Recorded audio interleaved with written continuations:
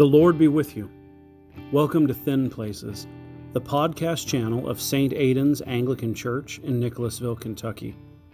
I'm Father Lee, the pastor here at St. Aidan's, and I want to invite you to join me here each week as we join together to share common prayer, common worship, and common life.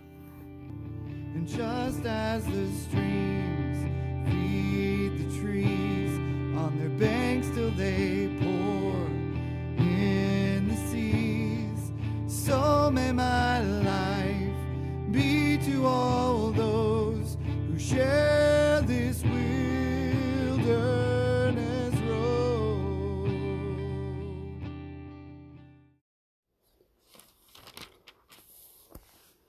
A reading from the Gospel according to St. John, in the 13th chapter.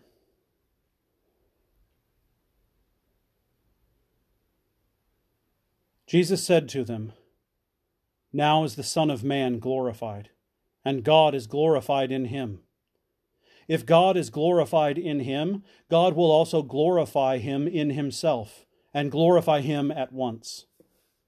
Little children, yet a little while I am with you. You will seek me. And just as I said to the Jews, so now I say to you, where I am going, you cannot come. A new commandment I give you, that you love one another.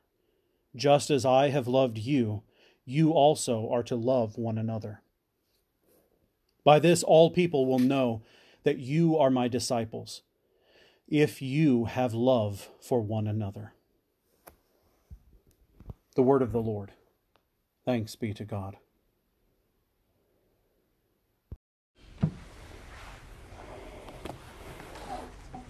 Will you pray with me? Lord, may the words of my mouth and the meditations of our hearts be acceptable in your sight, for you are our strength and you are our Redeemer. Glory be to the Father, and to the Son, and to the Holy Spirit, as it was in the beginning, is now, and ever shall be, world without end. Amen. I invite you to be seated.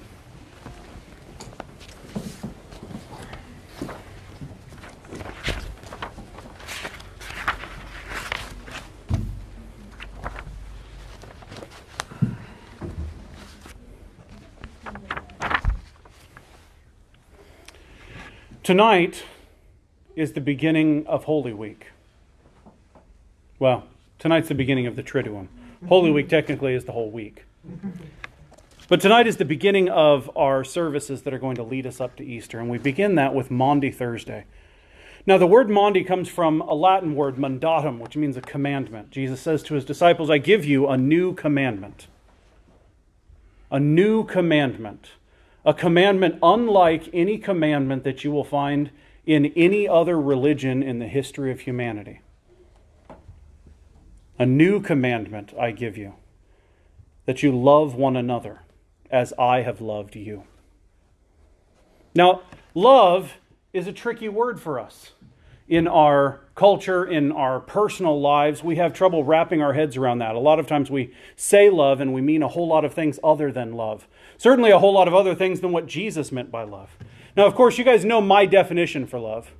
Greg often jokes that, I think he's joking, that he has a bingo card with all of my Lee-isms on it, so that you can keep track of them during the sermon. And I'm pretty sure that my love definition is like the free space on the bingo card. But it's important for us to keep in mind, when Jesus says to us, love, he says, I want you to love one another the way that I have loved you. What do I say? Holding nothing back, expecting nothing in return. That's the way that God loves. That's the way God loves us. That's the way that God calls us to love everything that we have, everything that we are, for the sake of the beloved.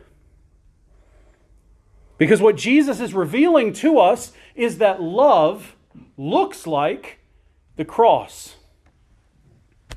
And a lot of times in our culture especially, we sort of end it there. That might be something that would be worth sitting with tomorrow.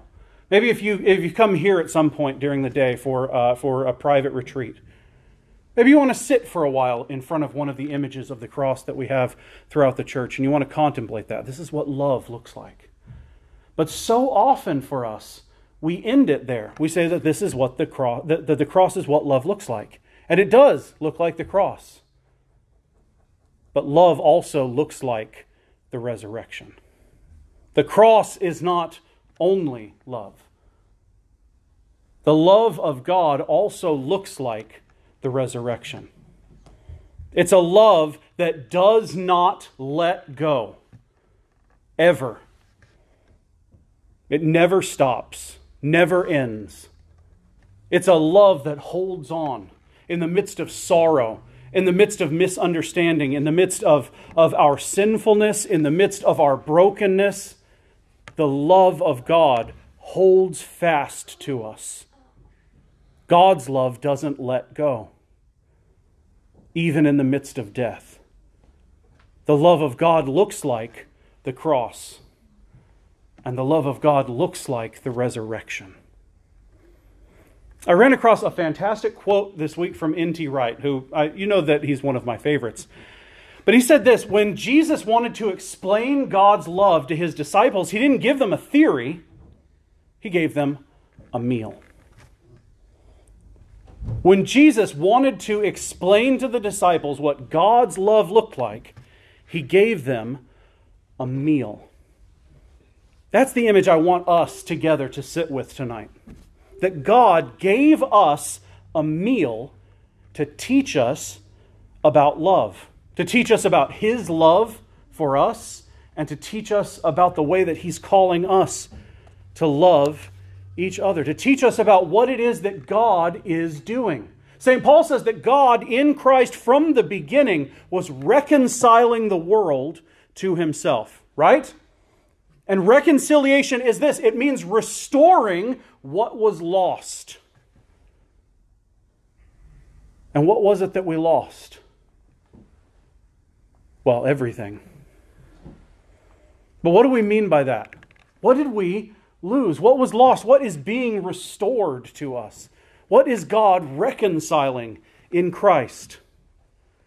We lost intimacy with God and with each other. We lost community and fellowship with God and with each other. We lost life in God and life in each other. And you notice those things, intimacy and community and life, are also the things, not surprisingly, that we experience when we sit down at a table. When we sit down to share a meal, whether it's with our family or whether it is with close friends or whether it's when we eventually are able to gather together and celebrate our feasts, whether we're doing it just by ourselves and inviting the Lord to bless the meal and sit with us. When we sit down to eat, what we're receiving, what we are being invited to participate in, is intimacy and community and life. We can make the meal that we're experiencing an encounter with a living God. That what God is restoring in each of our homes is the table of the King. God's calling us again and again to share at His table, to join Him at His table. And yet, when Jesus sits down with His disciples, He doesn't just share a meal with them. He shares a Passover meal with them. And the images that are tied into the Passover are images of liberation, images of being set free. Now, what is it that we need to be set free from? If we lost intimacy and community and life, what is it that we need to be set free from? The brokenness in intimacy. We need to be set free from sin. But also we need to be set free to live in the midst of community. We need to be set free from the powers that are keeping us from each other, the dark powers that exist in the midst of this world. And we need to receive life in the midst of that meal. What do we need to be set free from? We need to be set free from the power of death. And so Jesus gives them not just a meal, He gives them a Passover meal. He gives them a meal that makes them free. And He gives us a meal that makes us free.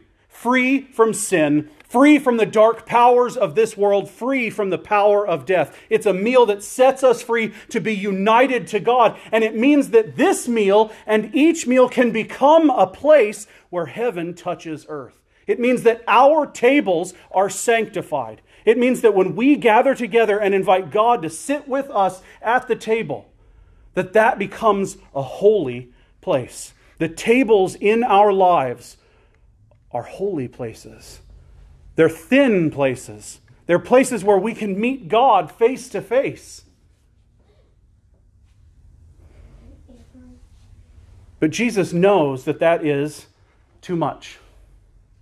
It's too much for us. It certainly was too much for his disciples. It's too much to take in. He knew that he would give them a meal and they wouldn't quite understand it. And even if he gave them a meal in terms of a Passover, they still wouldn't quite understand it. And so he had to enact that for them. He needed to give them a lens that they could use to understand the meal that they were sharing. And the lens that he gives to them and the lens that he gives to us is washing their feet. He begins that meal by washing their feet. He places himself below everyone who is around him.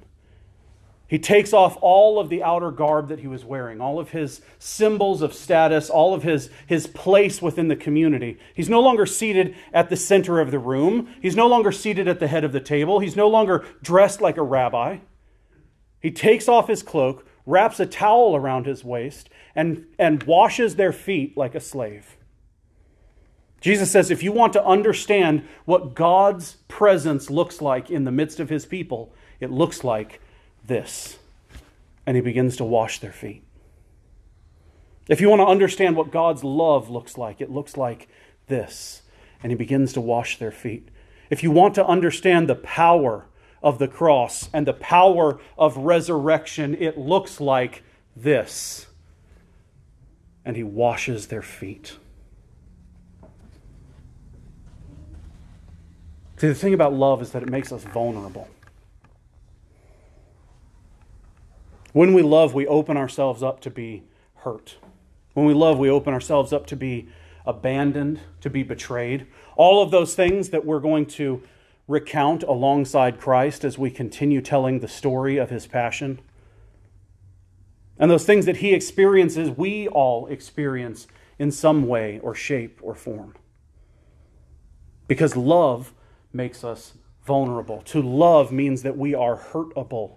We are woundable. And yet knowing that love makes us vulnerable, he still washes their feet. God still chooses to love. He washes their feet. And he washes our feet. The same God who kneels down in front of each of those disciples kneels down in front of every single one of us and invites us to sit at his table. Invites us to be made clean, to be made whole. Invites us to come home, to come back to the Father, to be restored, to be reconciled, to make us alive again. He kneels down in front of each one of us again tonight to tell you that sin doesn't have power over you, that the devil's not in control, that death is not your master. To invite us to come home. To tell us that those forces that try to steal creation away from the Father are going to be cast down. That they don't get to have the last word. That that's not the end of the story. That the end of the story is that death dies, that love wins, and that Christ conquers. That's the way that the story ends. And Christ is inviting each one of us tonight to let Him wash our feet, to let Him pour out everything that He has and everything that He is, holding nothing back, expecting nothing in return, because He loves you. And He wants you to receive that love, that life, that healing, that wholeness. And He invites you to come and sit and eat and learn so that you can be transformed by the love of God, so that you and I can become icons of His presence in our lives, at our tables, in our homes, at each other's tables, in each other's homes, at the tables that we gather at around the world, that we can go out into the world tonight and every night and transform His creation into a place where we say Jesus is Lord. To transform God's creation back into a place where heaven touches earth. To make all the places that we go thin places. To reflect the love of God into a world that needs to see that image. To proclaim that the Father is with us. That Christ is among us. That the Spirit is here. And that He makes Himself known to us in the breaking of the bread. In the name of the Father, and of the Son, and of the Holy Spirit. Amen.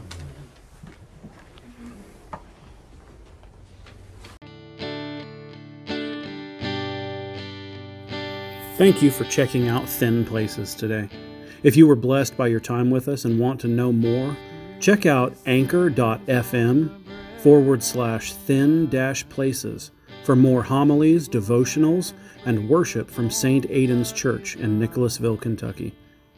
And make sure to follow us and leave a comment, and join us again next time in common prayer, common worship, and common life. The peace of the Lord be always with you.